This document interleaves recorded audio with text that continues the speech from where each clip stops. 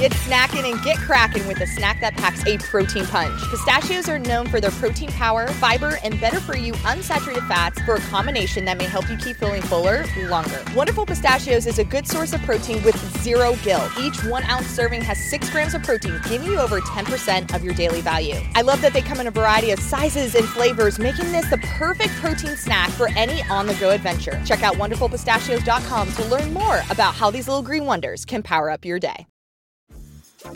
Dreaming of a better sleep? Tossing and turning is not your destiny. And Ollie is here to help. Ollie invites you to sink into sweet, sweet slumber to improve your mental and physical health and overall wellness.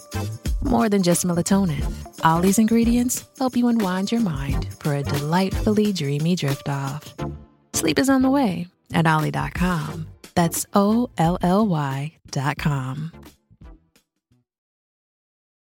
It's only a kick, a jump, a block. It's only a serve. It's only a tackle, a run. It's only for the fans. After all, it's only pressure. You got this. Adidas.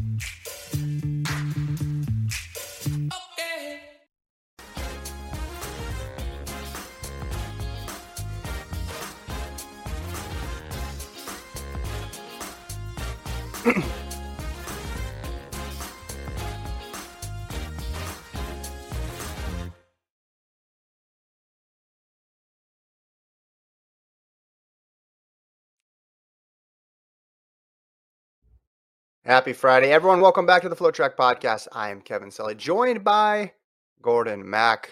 I'm at my house today, Gordon, due to the inclement weather in Austin, Texas. Still a lot of ice on the roads. Played it safe, but happy to be with you. How's your thermostat? What's it set to? Yo, I figured it out. I figured out the thermostat. I was very worried all week long because, for those who don't know, it's very cold in Texas right now, and we don't handle cold well based on history. But one, a tree fell down and hit my house, but my house survived, so that's good. But two, I figured out the thermostat. So I have 2 thermostats. I have one on the bottom floor and one on the top floor. And so what I do is I'm setting the bottom floor to heat and the top floor to cold because heat rises, right? So I heat up the bottom floor and it rises, and then I cool the top floor, and then it equilibriums out. So right now I'm heating the bottom floor at 70 degrees. Yeah. And I am cooling the top floor at 72. But you know what happens? The bottom floor stays 70 and the top floor goes to 76. Like, because it can't cool fast enough. So it's this constant equilibriuming, and it's perfect. When you said, hey, I figured out the thermostat, I thought that meant you actually figured out the thermostat, and then you just said, you explained how you hadn't figured out the thermostat yet. I figured out how to heat a house because your house is new enough. I think you have good circulation in your house. I don't think you need to worry about that. Your house is new. I think it'll take care of itself. Just set it. I think you'll be fine. No. You don't need to do all these tricks. No, I gotta do the tricks. I had to do the tricks, man. I had to do the tricks. Because when you just only put on heat, it gets really hot, and you're like, oh, are you mostly upstairs or downstairs? Both. I sleep upstairs. I'm downstairs when I'm watching the Olympics and Netflix and stuff like that. So, okay, you're mobile. All right. Listen, this podcast is brought to you by Hoka. Hoka just introduced the most advanced spike shoe yet, the Cielo X, with that carbon plate in it. So they're powered by the propulsion of carbon. Cielo MD for mid-distance. Cielo LD made for long distance. Remember, Hoka.com is the website. Gordon is showing off his white MDs. I have my orange LDs right here. I'm showing you both of the shoes today. Not just one, but both shoes, Gordon. My shoe looks very much bigger than your shoe because of perspective. Looks like I have a giant foot and you have a tiny foot. Yeah.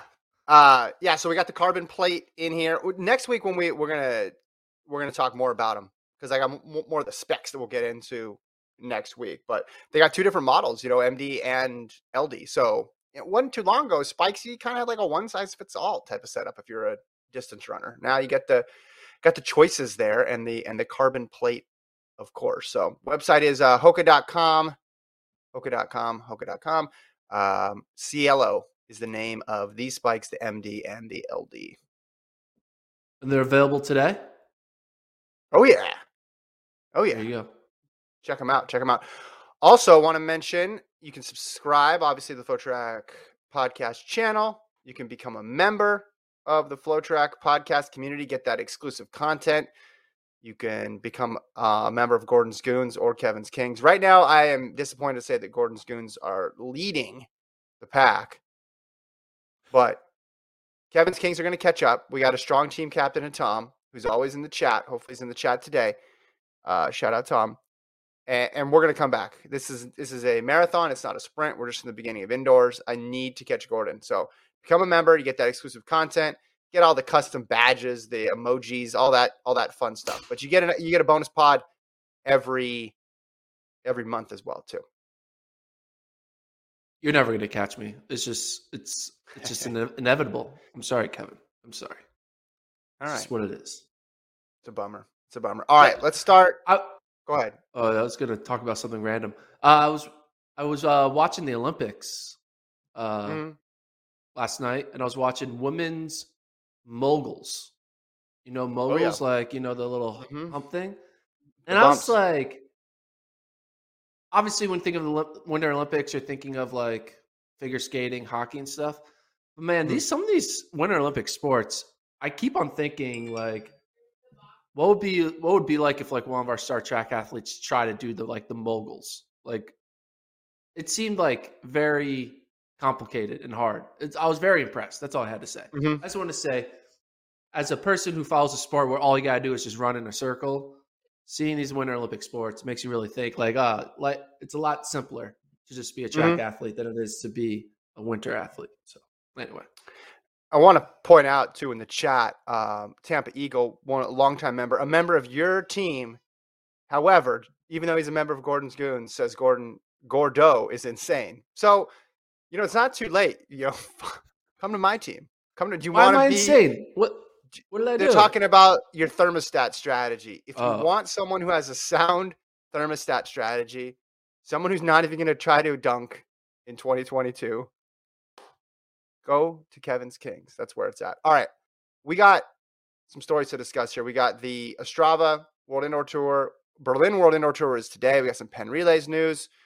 A big NCAA transfer. We'll preview the New Balance Indoor Grand Prix on Sunday. And then I want to talk about that football 40-yard dash that they did at the Pro Bowl, featuring none other than 30-time gold medalist Tyreek Hill in that race. Let's start first, though. Elliot Giles running 3:35 in Ostrava. Solid mark for him. More of an 800-meter runner, moving up in distance here. We know how good he's been indoors in the past. Really impressive run from here, seeing the final meters here if you're watching live on YouTube. Held off a strong field to go 3:35. That British contingent in the 8 and the 15 on the men's side and on the women's side too, but for the purposes of this discussion, just focus on the men, is really tough. It's really tough. And I don't know if this is part of a long-term play for Giles, but having options in both the 8 and the 15 seems like a smart plan if you're a British man right now, because it is a tough team to make. And that 3:35 slots in behind Kerr and Hoare. They're split from Milrose ahead of Colby Alexander on the yearly list, number 3.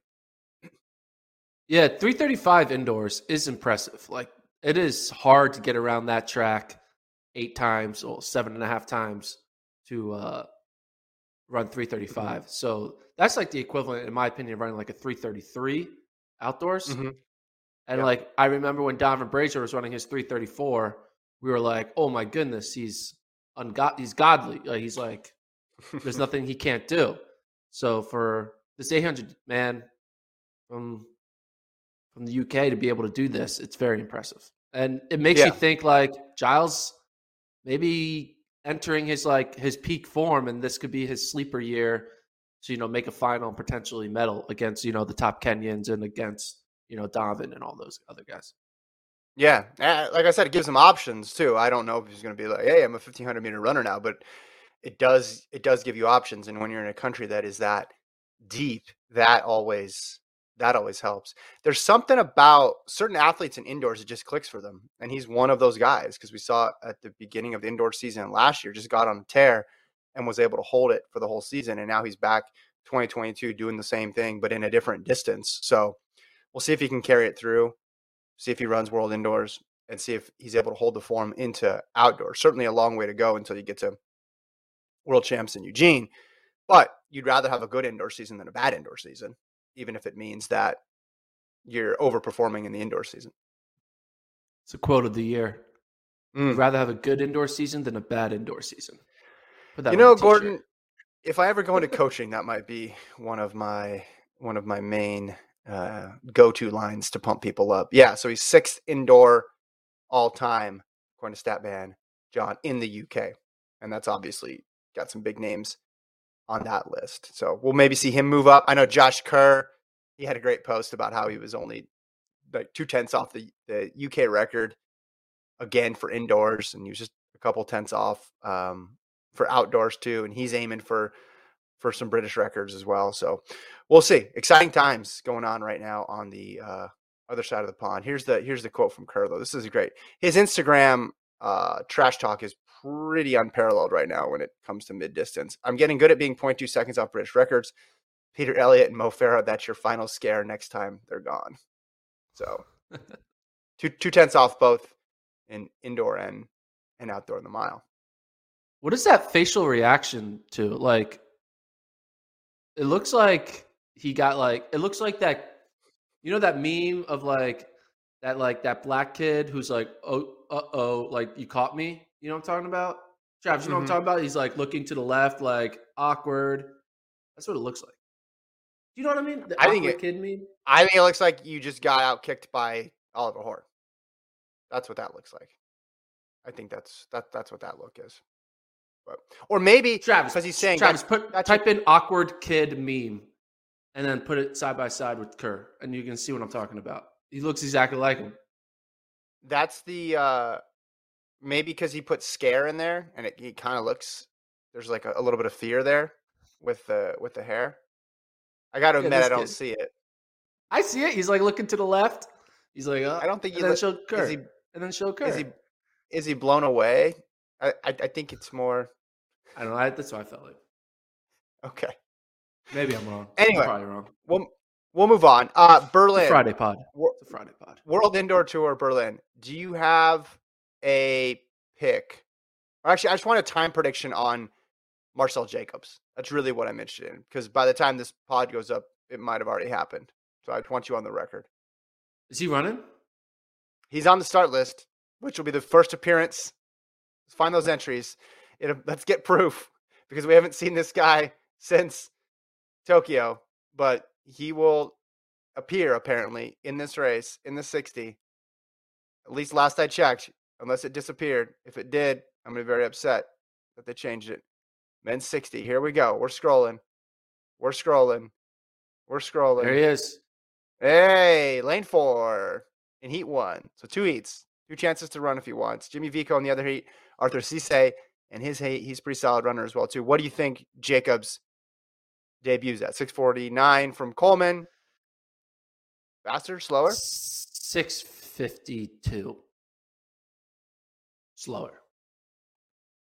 There we go. 6:52. Oh, crazy! Wait, he put out a schedule? Back. Hold on, he put out a schedule. This is big. It's all live on Flow. Let's see. Is he just going to all the FloTrack meets? So he's got Berlin, then Poland, then Leven. What does that say? Andona, and then Belgrade. Wow, he's already penciling himself in for World Indoors. There we go. I like the confidence there. The Italian Championships. Oh, and Konya. Okay, so he's running 5 times. Does that make up for the fact that we never saw him after the Olympics? No, but I appreciate the transparency in the schedule. Thank you. Leven is where is that where Elaine Thompson-Hara's running? Birmingham, where she's going for the record. Birmingham. Yeah, but Leven's really fast too. So there's opportunity to go quick at all these races. Who has a slow indoor track? Now that I think about it, who's thinking, man, this track's kind of dead? I mean, probably like the old Melrose track that was just like wooden boards. Well, right, There's but those some are gone now. There's some slow tracks. There was a track in my high school where it was Made of sand. like 20 or 25 laps to the mile. It Yeah, was but really I mean short. now. You get dizzy. My coach ran a marathon on it, and it was bad. Look at this. This is probably a slow track. Look at this track right here. Well, right, but I'm saying we're not running pro meets on there. It feels like everything is standardized now. I ran on some wooden boards back in the day in high school, but now in 2022, I think everything is optimized and they have the technologies. It's like every track feels like it's quick. Yeah. Actually, that track's not as bad. You have to type in go to the Cornell track or something like that, which is just a flat, 180 meter track where you're gonna twist the damn ankle if you run too fast because it's just 3 lanes and you'll break yourself by turning left. What about that one? Yeah, that one looks like it hurts. well, the flat tracks obviously. No pros are signing up for flat track stuff. Usually, That's true. I mean, unless they're distance runners, but I guess in the 60 it doesn't really matter. Yeah, if you're turning right, that's a pretty slow track. That wood is pretty slow. The old Melrose one, when they're in Madison Square Garden, and it was 15 laps to a mile. It was just they were turning constantly over and over and over and over again. But I'm saying now, I feel like everything's standardized now. But the Berlin track actually isn't even a track; it's just a straightaway, right? Because they don't do any turned events. Everything's down the middle. Yeah, so it's gonna be. Actually, I don't know about Berlin, but I know Leven is fast. Obviously, we talked about BU being fast. Armory sure looks pretty fast. BU is the fastest. I mean, it's not even a question. There's no for track sprints though too. Than BU. For sprints? Yeah, for everything. It's just fast. Do you remember you wanted to do a story about why the BU track is fast? I remember that. Still working on that one. Don't steal that idea, everybody. Gordon's going to get out measuring tape. Travis says they used to do New York high school champs at Cornell. Look at that shot of the Berlin mascot. Track. That's pretty cool looking. I like that. Got a mascot for this? Jumbotron. Yeah, Berlin is big on mascots. Ever since Berlino in 2009 got good reviews, they just keep trotting out mascots. It might even be, is that still Berlino? Or does he change every time? Does Berlin just have one track mascot? Maybe. Or do they? Wouldn't it be cool if they just it's Mercedes-Benz Arena. Imagine a track like that just inside a football stadium. Now, the problem is it would be awesome, but also we would need to make sure you fill it because if you don't fill it, then it would be very depressing. Yeah. But imagine just having a track meet right before the Super Bowl kickoff. Just put a track on there. 20 minutes before the kickoff, they run a 60, then they take the track off, and then they kick off, and it's Bengals versus Rams. Well, that's all. They had. So when Madison Square Garden hosted Melrose, for a while there were those big crowds, and then the crowds lessened throughout the year. And that's obviously a huge venue. And then you go basically 180 to Armory, where how many seats are in the Armory? It's very compact in that venue. It just gives you a totally different experience. Would you rather run in a smaller capacity stadium that feels packed, or do you want this big, grandiose venue that can be empty? I think people obviously want to run in the small one where it gets loud and the fans are close. Yeah, that's true. All right. Let's keep going. Keep going. You want to talk about this Pro Bowl 40-yard dash, or do you want to talk about New Balance indoor? No, let's talk about Pro Bowl. All right. So here we go. They do this fastest man race in the NFL. And Micah Parsons of the Dallas Cowboy linebacker, he wins it. And I see the headline, and I think, well, who else is in this race? Well, come to find out, Tyreek Hill is in the race. Now, Tyreek Hill is wearing sweatshirt and sweats. Does not go down for a traditional start. Does a standing start. And basically doesn't try at all. And this bothers me. This bothers me as a track fan. This bothers me as a person who likes to see a fair race and hates the whole, I wasn't even trying thing. Because if you watch the video, a few meters in, he slips. Now, does he slip because he's not trying at all, because he's doing a standing start, or does he trip just because sometimes you trip? I don't know. The point is, he had time to recover. And if you're the NFL's fastest man, quote unquote, and if you're the guy who's out there challenging Usain Bolt and saying your one Super Bowl medal is worth more than 30 Olympic gold medals, then you need to go and win your NFL race. You need to take care of your business in your league. And this bothers me. He took up a spot here and just jogged this thing, Gordon. And I didn't like it at all. And I don't think anybody likes this. That's the thing about professional athletes. There's a lot of pride. He stops. Well, then don't do it. Don't show up and do this. No effort. Well, he probably got like 25 grand to be in the race. It's like, hey, we'll give you 25 grand if you just do it. He's like, all right.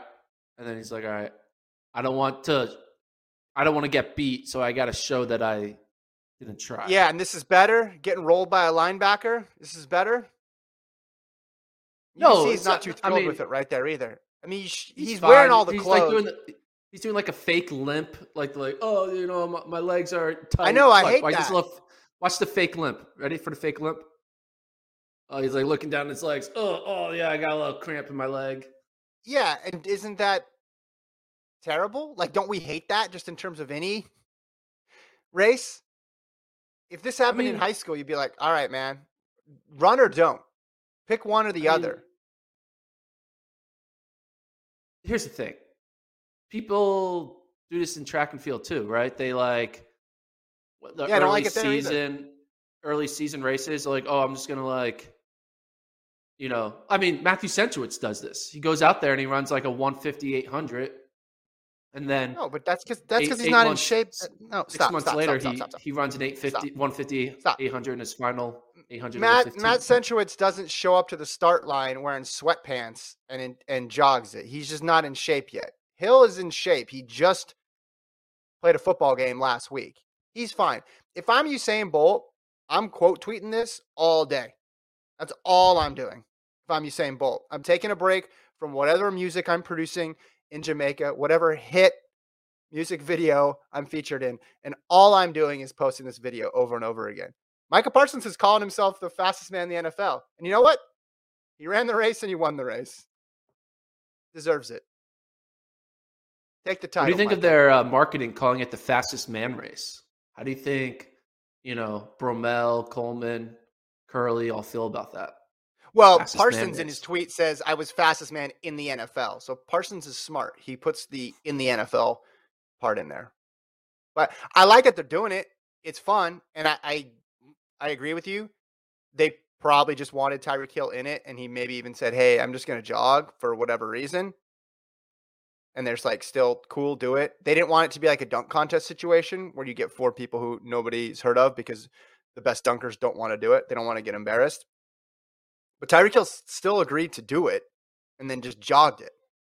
I don't like it, Gordon. I don't like it at all. Well, the big challenge with any NFL skills competition is all of them are just there to collect a check and they all just want to go through the motions and not get hurt.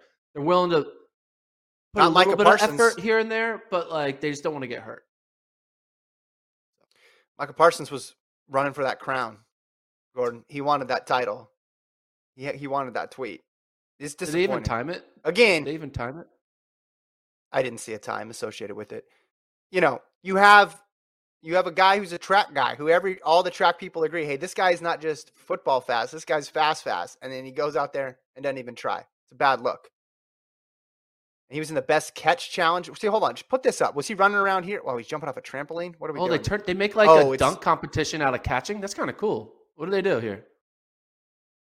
Okay, so clearly he's not hurt is what this proves. Because if you're hurt, you're not jumping off a trampoline. Also, this is kind of lame, I got to say. I don't know. They're trying. How can you make a catch off of a trampoline look cooler than a regular catch in the NFL? And that wasn't even that great of a catch. He just caught it between his legs.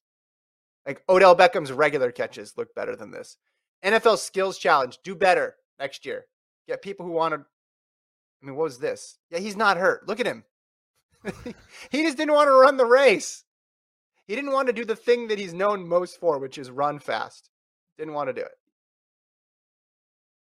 He was he was asked on the field about has anyone ever beaten him in a race, and he said Adam DeGrasse, which is a person that doesn't exist. But you pointed out that he was confusing Adam Gamelli and Andre DeGrasse because they got beat by both of those guys, and he kind of combined them as one super guy. So and then he said the guy looked his track years. It's crazy. He said the guy looked like Drake too. Who he said he raced Adam DeGrasse in Spain, which he raced Jamili in Spain, but he lost to other people besides Jamili. And then when he raced DeGrasse, it was at JUCO in Hutchinson, Kansas. So Hutchinson, Kansas, and Spain, I guess, got mixed up in his head. But then he also said, the guy looked like Drake who beat him. Because he's like, have you ever been beaten? He's like, there was this one guy. It's like, no, there were a bunch of guys who beat him. Yeah, JUCO, 2013, 996 for DeGrasse, 998 for Hill. He's a fast runner. He's fast. No one's disputing he's fast, which is why I want to see him actually win this race. If you're going to sign up for that fastest man, run the race, put him away. All right, let's go to track now. Let's talk New Balance Indoor Grand Prix. Race I'm most looking forward to seeing, Gordon. Men's 60 hurdles. You agree? Yeah, I looked at the rest of the fields and I was like, yeah, this is the best one. That's it. Did everybody stay in the field? Okay, because you got to refresh sometimes. Grant Holloway, his debut, world record holder in the 60-meter hurdles. You got Devin Allen and Daniel Roberts coming off of Milrose, where they went 1-2. That was a very exciting race. And then you have Trey Cunningham, who has the fastest time in the world this year, the collegian who's already run in the 7.4s. Those four guys are going to make up for a fantastic race. And Holloway obviously has to be the big favorite, but this is going to be a tough test for his opener. Because if you had a list of top 6, 7, 8 hurdlers in the world right now, even top 5, based on how they're running right now, you could make an argument for all four of these guys being in the top 5. I mean, I know I have on the rankings, I have them all in that top 5 group right now. These four guys. Yeah, I mean, it's basically a de facto USA's right here. Like, this is the USA final, right? There's no one else really that's not on this start list that you kind of consider a contender, right? Because can you think of anyone else that's missing from this race on the American side? I mean, Jared Eaton usually runs well indoors and outdoors. He's been consistent. But I think right now, if you had to say who are the favorites to make the team, it would be Holloway, obviously one. Allen, based on what he did in the Olympics too, post-Olympics, and then indoors. And then Roberts was just a tick behind. And Cunningham, he'll be fun to watch this year too, as he has collegiate eligibility left. But it's not as if we've never seen a collegiate guy run really well at the postseason meets in the pro competition. So yes, I agree with you. Long way to say yes, I agree with you. I mean, Holloway's going to destroy the field. It's not even a question. He's run 7.2 in destroy. Okay, so he's going to destroy everyone. It's really a race for second, and it's okay because luckily Grant Holloway has a bye to World Indoors. So Holloway might not even do USA's. He might skip USA. So this might be the only opportunity that these Americans have to race Holloway, because he might skip USA's, just go right to Worlds. So you want to kind of know where you're at against the current GOAT of the 60 hurdles, which is Holloway. So gives you a little perspective. You go out there in Milrose, it looks good with that. Trey Cunningham does this little solo thing in Texas Tech. That looks good. But then all right, what does this look like when I'm going up against Grant Holloway? And you get a little bit of perspective. You're going to see the perspective of what your time really is. It's wild that Holloway is only 1 year ahead of Cunningham in terms of when they started college. Holloway started in 17. Cunningham started in 18. And Cunningham's still in college. It feels like Grant's been a pro forever now. Yeah. Like he stayed through 19, but 19 Worlds, he had signed his contract. Then obviously 20, 21. Now we're in 22. It just and he stayed 3 years in college too. It wasn't like he went pro after his freshman year. It's just the way things worked with with the COVID year. I think this will be Holloway's toughest test indoors this season. And I predicted Holloway would go undefeated all year, indoors out. I think he's going to break the world record. Outdoors, I think he's going to run under 1280 a couple times. That's what I said at the beginning of the year. So I think he will win this race, but I think this is going to be his toughest race of all indoors, just because these guys all have a race underneath their belt, and they're all running really well right now. Yeah, toughest race. If you're trying to go undefeated, I feel like the toughest race would be the first one, because you're like, all right, I'm going undefeated. It starts now, and then you kind of can overthink it, right? Yeah. And he's not. This isn't some rinky-dink college meet where he's gonna go up against like Exactly. the 10th best runner in the NCAA. He's going against, the world leader in Cunningham, the two top guys in the U.S. So it's like he's going up against some tough competition. And they've already raced, and he hasn't. If it was everybody's debut, it'd be different. But all things are not equal here. He's going to have to be sharp here to win this thing, because I think if they can run 6.4 low, again, he can run that. He's obviously run faster than that as a world record holder, but to do that on Sunday, it's going to be tough. It's going to be tough. You look at the list right here, throw up that yearly list: Cunningham, Allen, Roberts, 1, 2, 3. Lagarde would be the other guy in the top 5 for me right now, because like Andrew Pazzi, who runs well indoors usually, he did not have a good final in Karlsruhe, and Martin Odegaard won that race. So I think these four are as good as it gets. And to have a field like that indoors is rare, which is why I think it's the best race of the entire meet. What other fields stood out to you when you look through this race, or this meet, excuse me? I mean, I looked through. Travis, is there a field that stood out to you that you can click and I'll talk about? Because I kind of didn't really see that many other races that were that interesting, to be honest. A lot of these like promote the sport, but like I was like, a lot of it's a rehash of Melrose, but in a different distance. I guess men's 200, seeing Trayvon in the 200. He said this is his indoor season finale, so that'll be fun. I guess one more Trayvon show, but Eli Hall had a good season opener. I believe he ran like 6.5 at a Houston meet in the 60. Yeah. So Eli Hall might be a sleeper guy in this. I mean, it's gonna be hard, man. 60 is so good, but with Bromell not doing it right, and you never know what can happen.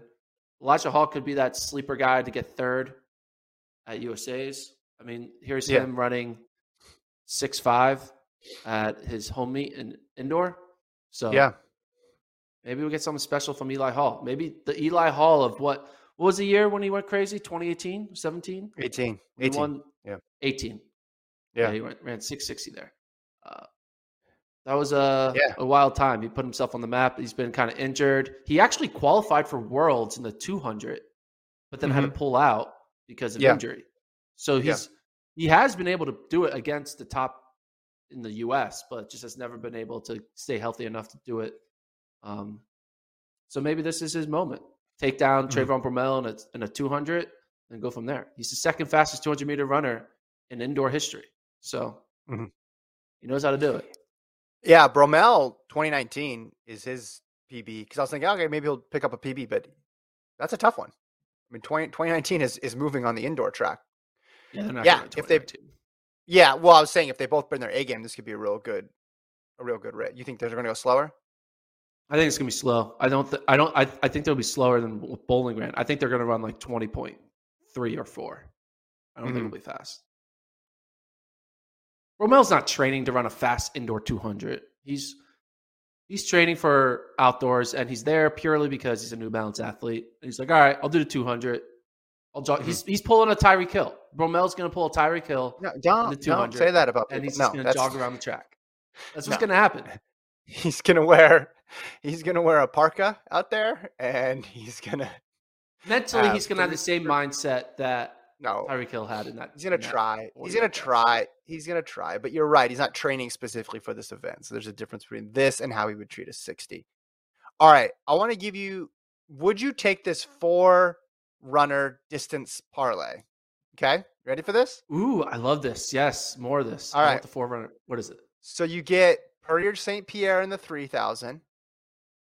Okay. You get in the mile, you Beamish? get Beamish or Colby Alexander. I'll let you pick. And then in the women's 1,500, you get. Wait, did Josette Norris? She's not there anymore. Okay, never mind. That's not part of the parlay. She was there before. She's no longer there. Where is the men's 3,000? Let's see. Men's 3,000. In the men's 3,000, you get. Oh man, who do you get in the men's 3,000? Grijalva? Jake Whiteman? Grijalva. All right, maybe it's just a two race parlay. You get Perrier St. Pierre, and then you get Beamish. What do you think? Yeah, I'll take that. I'm just thinking this meet, if it would have happened like next weekend, I feel like it would have been bigger. Like I feel like more people would have went all in. But I think everyone is just coming off the high of Milrose, and they're all none of them want to do a back to back. Oh, hold on. Josette Norris is in the 3,000. Josette Norris is in the 3,000. So the 3,000's way more competitive because it's got Gabrielle Stafford in there too. That's a good race. That's a good race. Josette Norris, St. Pierre, or Stafford. I'm going to go with I'm going Perrier St. Pierre, and then I'll get Norris, and then I'll go debut Stafford in that order. This should be, well, for Perrier St. Pierre, it's a wheelhouse distance. Actually, all three of them, 3K should be a good spot for them to be. We talked about Norris debating between the 15 and the 5. Well, here's the 3,000 for you. I thought she was in the mile. Was she not in the mile? I messed that up. I'm going for the women's 3. I'm going for the upset. Let's take it. Let's go all in. She's plus 300 to win it. I'm going with Josette Norris to win the women's 3,000 over St. Pierre. Yeah. Why not? I think this is this. She needs a marquee victory in her indoor season. She deserves it after her crazy rise to what she is now. She's got to have she's got to cash out at some point, and this is going to be a cash out moment. So I'm going to take her for the win. I think that's the second best race after the men's high hurdles, the women's 3. Then you have some races like the women's 60. I'd expect Aaliyah Hobbs to keep rolling. The men's 800, I'd expect Bryce Hoppel to keep rolling. You just have those people who we just saw them win, and it's only a week later. And then there's no new addition of somebody clearly better. So you're thinking, all right, this athlete can extend their win streak for another race. Will Sumner's in the 800. Is he a high school kid, Travis? I'm guessing. Yeah, he is. Yeah, he's a high school kid. Sumner. Yeah, he's fast. I think they said he was targeting the high school record. He's a Georgia commit. He's from Georgia. PB is, what's he run? Indoors or out? 152. Hold on, outdoors. Why is he going to Georgia? Travis, give us the stats on this guy. We need your mile split expertise. So 147 is the record from Josh Hoey. And Sumner's going for it. What's he run recently? What's the 2022 indoors? Oh, he's run some 200s. Interesting. 115, 47.6 in the quarter. I mean, he ran a 152, but that was on New Year's Eve last year. Yeah. This guy's got some versatility. Is good. Yeah. A little bit of a Thing Mo situation here, right? So he has the national records in the 500 and the 600. He's trying to move up the ladder at the 5, 6, and 8 all in the same season. That'd be pretty wild. Yeah. Yeah. I mean, I don't think he's going to run 147 though. I feel like he's going to go out there and run like 149. That's right. We got burnt on our high school record predictions last week. Yeah. We're not going to let that happen again. All right, let's see. What else? Hold on, one more. There's got to be one more here. Women's 60, we already talked about briefly. Women's 300, Gabby Thomas and Shanti Jackson. I'm assuming Shanti Jackson will run very fast.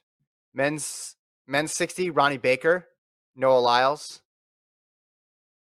Mike Rogers, Omar McLeod. That should be a Ronnie Baker. That should be a Ronnie Baker win there.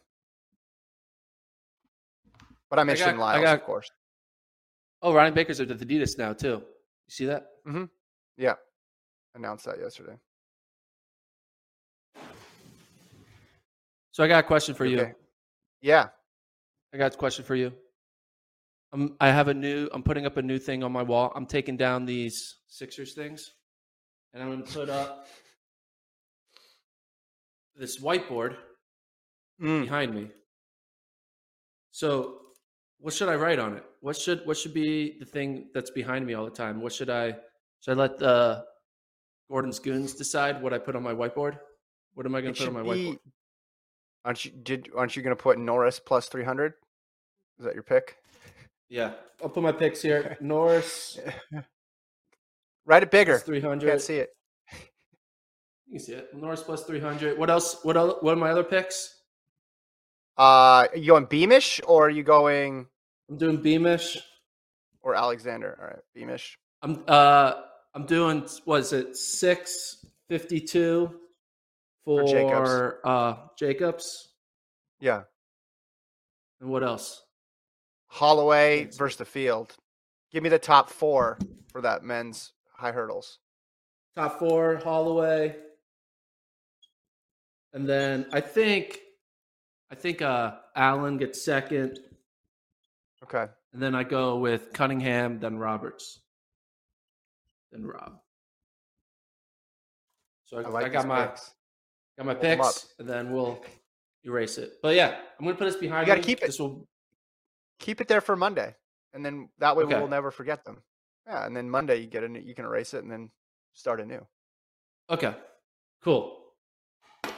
Whiteboard wisdom with Gordon Mack. This is the Hoka board. Is this, or should we sell? No, wait. We already got the Hoka sponsorship. We should sell just the whiteboard. You know, we got to be like a NASCAR company where you sell every little part of your body.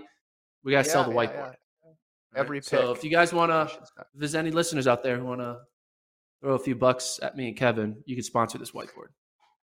So Norris in the 3,000, Beamish 652 for Jacobs, and then you're going Holloway, Allen, Cunningham, Roberts. What's the segment we used to do? Gordon's guesses. Yeah, this is just Gordon's guesses board. Yeah. All right. Okay. Let's see. What else do we have left here? Oh, Arkansas is running the Penn Relays. Announced the men's and women's. So we'll go to some college news here too. So obviously Arkansas women, very balanced squad this year. Sprints, distance. They always have some good field event athletes too. So the women will be there, and the Arkansas men will be there, just adding to the long list of teams that have announced for the Penn Relays, or will be announcing coming up soon. Remember, that's at the end of April, live on FloTrack, where Gordon Mack himself will be there. Yeah, it's cool that Arkansas is coming back. Arkansas had a big tradition of coming to the Penn Relays throughout the years. They've won a lot of wheels. They've had obviously great distance squads, and some great sprint squads. And the fact that both the men and women's teams are coming, it shows that the Penn Relays is back, right? There was a little bit of obviously we had the hiatus with COVID, and there was a little bit of time when some of the schools stopped coming up to Penn Relays. But the fact that bigger schools are starting to come back, it shows that, like, hey, Penn Relays is the place to be. It's a place to get a wheel. It's a place to kind of test your squad against other elite teams in the nation, and not just your conference opponents, but teams from all over the country. So I'm excited to see what the Arkansas 4x8 does, for the DMRs, the 4x miles, like 4x15s. It's going to be fun. Yeah, women's team right now, fastest DMR indoors. Exactly. So they have a lot of depth there as well too. So again, that's end of April. We get to outdoor season live on FloTrack. Other big NCAA news that's rocking Gordon's rankings. Tyra Gittens, formerly of Texas A&M, has signed with the University of Texas. She does a little bit of everything. Multi-event athlete, also does some individual jumps as well too. I reached out to Texas trying to figure out, hey, is she eligible like now? Like, can she compete indoors? Have not heard back yet, but this is big news regardless, Gordon, when you look at the overall landscape of the team race, because she brings a lot of points with her. She is a Swiss Army knife, can do a bunch of things, and is going to be a big boom to the Longhorns. And Longhorns already are pretty stacked when you look at the sprints and all the points that they can accumulate. So just to give a perspective, before the rankings came out on Monday, Florida was projected to score 96 points and Texas 42, which is a difference of 54 points. No way in hell Texas is going to close that 54-point gap. That's just not possible. Even if everyone has the best day of their life, you're not closing a 54-point gap. So it was 96 to 42. Now that Tyra Gittens is competing for Texas, who is the best heptathlete. She's a great high jumper. She's a great long jumper. Yeah. Now it's Florida 89 and Texas 70. So now it's only a 19-point gap. It went from a 54-point gap to a 19-point gap with the transfer of one individual. So, it's exciting because now Florida's going to have a team that pushes them, right? Because Texas is going to be right on their heels. So it's going to force Florida to be like, every point matters. Like 70 is not enough. We need to get to 80. We need to get to 90. We need to get to 100. And for outdoors as well, too. Correct? Yeah. Oh, yeah. Because it's not I haven't not calculated outdoors, but yeah. Yeah, it's not as if she's going to score fewer points outdoors. All those, she's good in heptathlon, high jump, long jump, boom, boom, boom. So it's interesting. We're trying to figure out if she's entered. She's competing. She's competing in Camel City? Okay. Yeah, she's entered. So she's competing indoors because she's on T-First as an indoor competitor. Yeah, but it's mid-season and she got announced. So I thought it was a valid question to ask. Hey, is she going to compete indoors or is she going to wait till outdoors? You know, this is sort of the reverse of what we saw a couple years ago where athletes were going pro to like a month into indoor season. Now we have athletes announcing transfers partway through indoor season. I mean, she wasn't, it's not like she was competing for A&M in the indoor season. She just wasn't competing, and that's why you didn't have her listed anywhere. But all right, yeah, this is exciting. So that drops the gap to less than 20 points. And we had just last episode, Florida's this all-time team. Florida can break the points record. Now it's like, wow, a couple things break differently. Maybe it's Texas. Yeah. I mean, right now we're going to have two teams who could score over 70 points. That's insane. Yeah. It's also insane that Florida could score over 100, and now it's insane that two teams can score over 70. It's like, yeah, no matter what, it's insane. Yeah. No, it's can you think of anybody else in the NCAA right now who could have that type of sway on the team race? I can't. I mean, bowling, if bowling were to transfer, but not even. Because bowling is not as much of a sure thing because of the event he's in. It's a lot. Yeah. There's a lot more sure things in field events than there are in sprint events. Yeah. Because the margin of difference, like if you're Jasmine Moore, like you can run backwards and get second, you know, like there's not like you have 6 attempts to win it. So I don't know. I mean, I'm trying to think if there's anyone else. I mean, if the Yared Nagoose were to transfer, I'm sure that would help out a bunch of teams, like one of the top distance guys, right? Yeah. If Thonis Kyoko transferred to Oregon, I'm sure they would enjoy that. Right. Well, on the men's side, it's different because they're so close that 5 points can carry a team from 6th to 1st. On the women's side of things, it's just a lot more spread out, and you have this one power in Florida. I think, I picked at the beginning of the year, I said A&M women outdoors. I wasn't picking indoors. Outdoors would have a good chance. And obviously now that's out the window because a big reason for that was Gittens. So it just dramatically shapes the team race. And individually, obviously, those events just become a lot more competitive because she can score in 3 of them. I mean, she's the favorite in one of them and would you say co-favorite in the other 2, basically? Where do you have her? Say it again. Where do you have her in the long jump and the high jump? Where do you have her? I have her winning 2 of the 3. I have her scoring over. She scored 24 points last indoor. I have her scoring 24 to 30 points this indoor. So you added her already or no? You haven't added her yet. I added her already, but not on the website. I added her on my desktop. Ooh. That will update on Monday. Right. Travis, share Gordon's desktop. Go into his computer. No. Wait, so you have her winning the high jump and third in the long jump. Is that what you said? I'll tell you, man. You're getting on me right here. Okay, Tex. I have her winning the high jump. She's jumped 195. I have her winning the high jump. Curious. I have her winning the pentathlon because she's done 4,746 points. Next best is 4,500. And then long jump, I have her winning the long jump because she has the best long jump. So I have her scoring 30 points. I have her winning. Well, that'll do it. That'll do it. That'll win you the Bowerman. I will win it. Yeah. So didn't get it last year. Thing Mo got it. Okay. Texas and Texas A&M. I think they do a dual meet outdoors. So it's gonna be. Should we change it to the Tyra Gittins classic breakup resolution?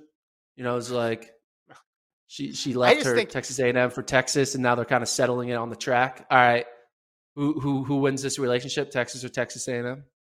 I just think it's crazy. You have her in for 30 points, and it's not that outlandish of a prediction. Well, she has the best mark in all three. Yeah. If she went to Florida, I think they'd get over 100 points. I just did the calculation in my head. If she went to Florida, they would score like 130 points. It would be nuts. Yeah. All right. Grant Holloway was trying to recruit her to Florida. Gators stacked, but why not join them? Be like LeBron in the Miami Heat. It would have been like LeBron in the Miami Heat if she were to go there. Just the amount of multi-event athletes they would have, the field events. They could win it with just the field event. Field event and multis. They wouldn't even have. They could enter as 4 different teams and win it and just sweep the podium with 4 different Florida teams. Yeah. Florida 1, all Gators 2. Yeah. Florida 1, Gators 2. Yeah. Wow. Pretty wild.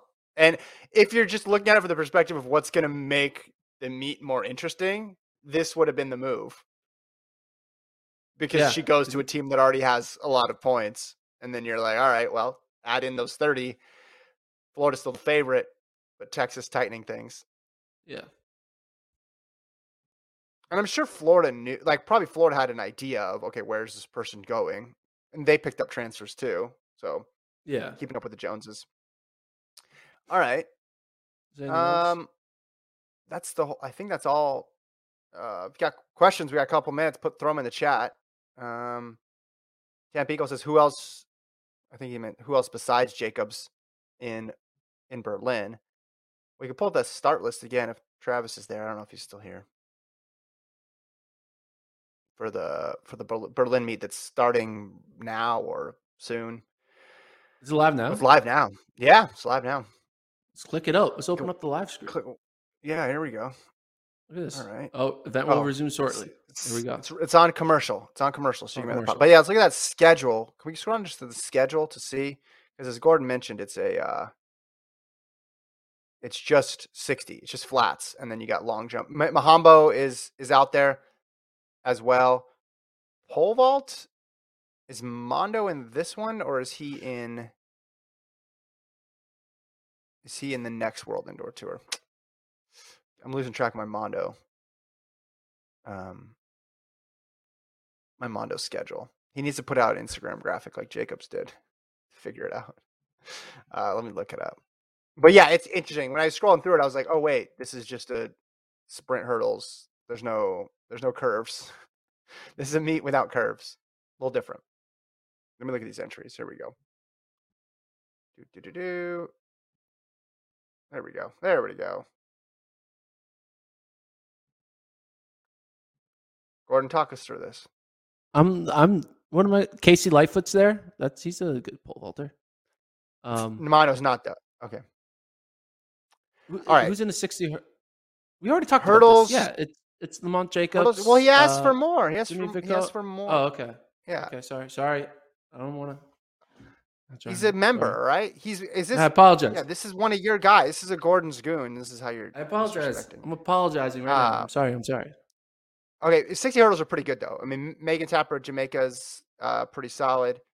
Roller, obviously good. Germany, Shrieking Elvis is in there. 60 hurdles men. I mean, it's good, but Mondo's here. Why are you making me feel crazy, Gordon? Mondo's there. Okay. But you're like Casey Lightfoot's there. It's like Mondo's there. That's the answer to that question. Mondo's there. Did you know Let's see. Casey Lightfoot and Mondo Duplantis were born one day apart? That's crazy. See, did not know that. All right. One day apart.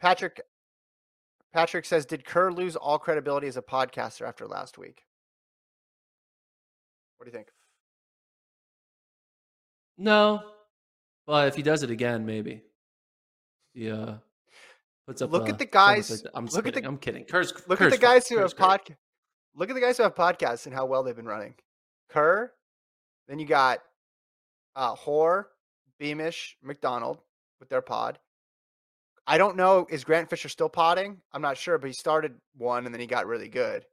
You have a pretty strong record of creating a running podcast in the last year and being fast.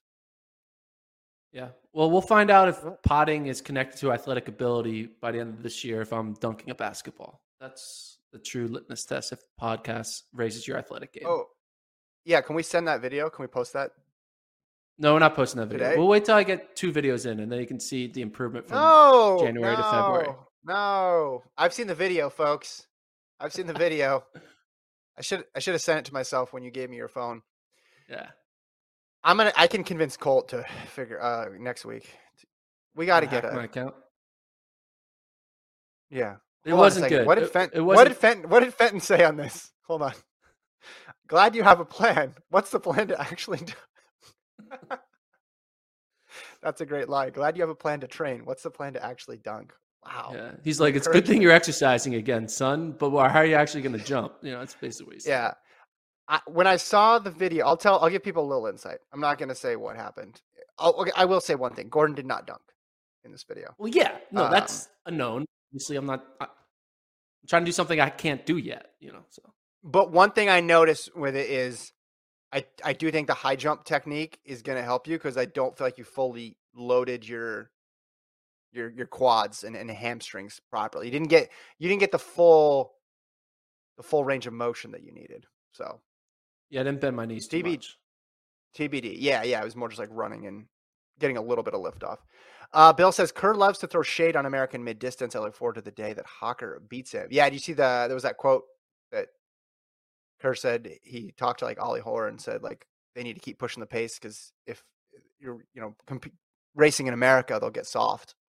Here's the thing: he is not wrong. Kerr's He's right. 1,000% correct that American mid distance runners don't push the pace. They all are like. There's been so many times there's been a race where it's like this is it. We got all the best milers in this 1500. And they're running in California. And then the winning time is 3:38. Because no one ever wants to run the third lap. There are so many times where it's a big reason why the 1500 always doesn't have a lot of people with the standard, right? We're always like going into an Olympic trials with like Jordan McNamara has to push the pace to try to make it a standard race so Will Lear can get the standard or whatever. And that's all happening because these athletes in the regular season, they don't try to run 335 or 334 or 333. They're like, I'm a 337 and I'm just going to keep running 337s with a 25-second last 200. And it's like, well, it's great you have a good 200 at the end, but like we need to make 333 the new normal, not 338, 337. But it's weird that it broke down that way along country lines because Kerr went to college in the U.S. Hoare went to college in the U.S. Justin Knight went to college in the U.S., right? And that race last year at Mount Sac, I think it was Mount Sac, when Hoare took off, like Knight's the only one who goes with him. Like, why is this just an American thing? Like these guys, their racing careers, their big racing careers have primarily been in the United States against U.S. competition, like their biggest races. But you're right. Maybe it is just the obsession with the standard. Or maybe it is just they grow up thinking I have the best kick, which every miler thinks. But I'm sure if you ask Hoare and Kerr, like they're confident in their kick too. They just want to make it a 1,500-meter race. Timothy Cherry's confident in his kick, I'm sure, as he should be. Ingebrigtsen, McSwain, these guys are all confident in their kick, but they want to run the whole race. They don't want it to be a jog in the beginning, or they don't want to have that second or third lap slowdown. So he is right when he says that. Like people are like, and he laughs because he's good natured about it. He likes to give a little bit of give a little bit of grief to them when he can, but it's 100% accurate. Like you go and you watch just even the last, just take from the pandemic races on. If you just have a compilation video, that's all it is. Those guys are just going for it every single race.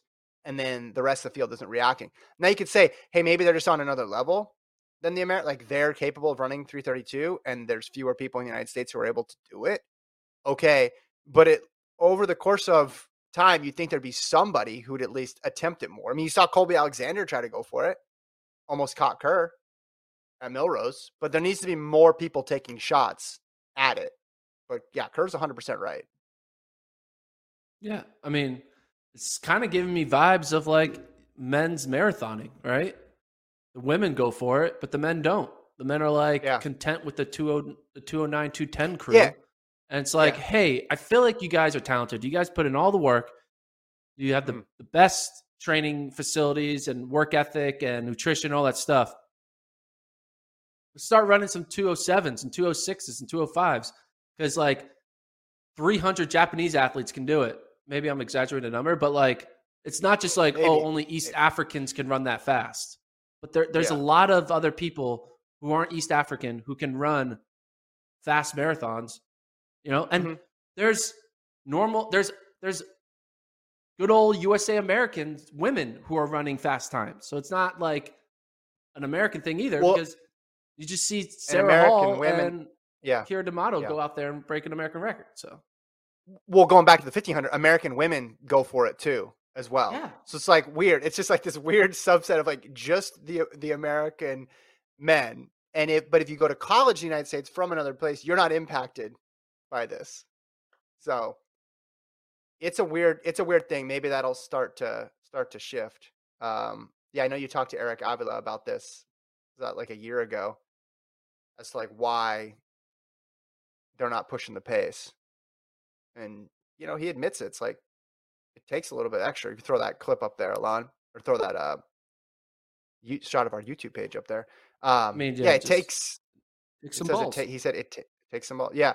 And there's a risk involved in it. It just seems like non-US people are way more willing to take the risk. Maybe everybody thinks they're Leo and Centro. And that's part of it too. They saw Leo and Centro, but you're not. Those guys are rare.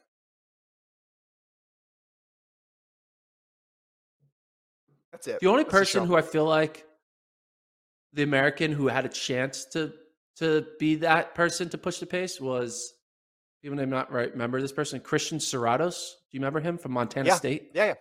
Yep. And the reason why is because he was one of the first people to be like, I'm going to beat Ches. I'm going to go from the gun and try to beat Ches at his own game. And just like, I'm not going to dilly-dally around the mile. Like, I'm going all out. We're going 156 through the first 800. And, you know, sometimes it worked. Sometimes it didn't. And that's what's going to, and then that's what Kerr did too. Didn't Kerr try to go all out on Ches in a mile? He ran a fast mile? Yeah.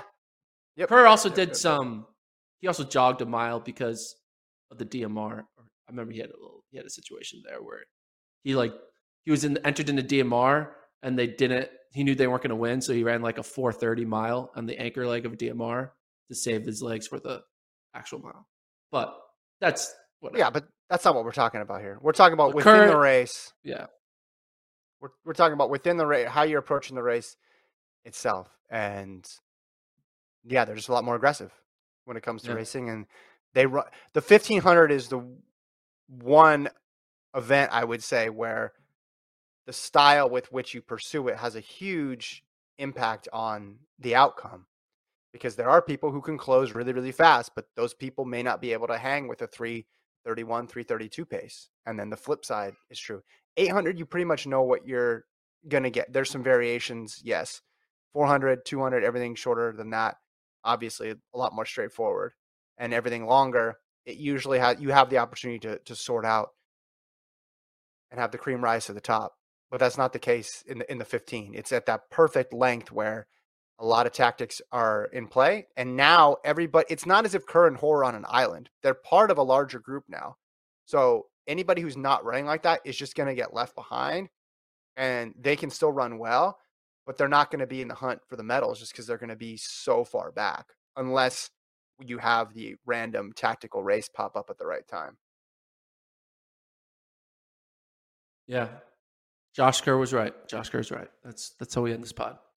Like, subscribe, listen to us on all the platforms, Spotify, Apple Music, wherever else we put it. I don't know where we put it wherever you got it. It's on your phone. Just listen to it on your phone. Yeah, there you go. Listen to wherever you want to. And YouTube. If not, or email Gordon if you don't know how to find it. He'll tell you personally. Yeah. I'll just recite the pod in real time. I'll call you and just say the pod back to you.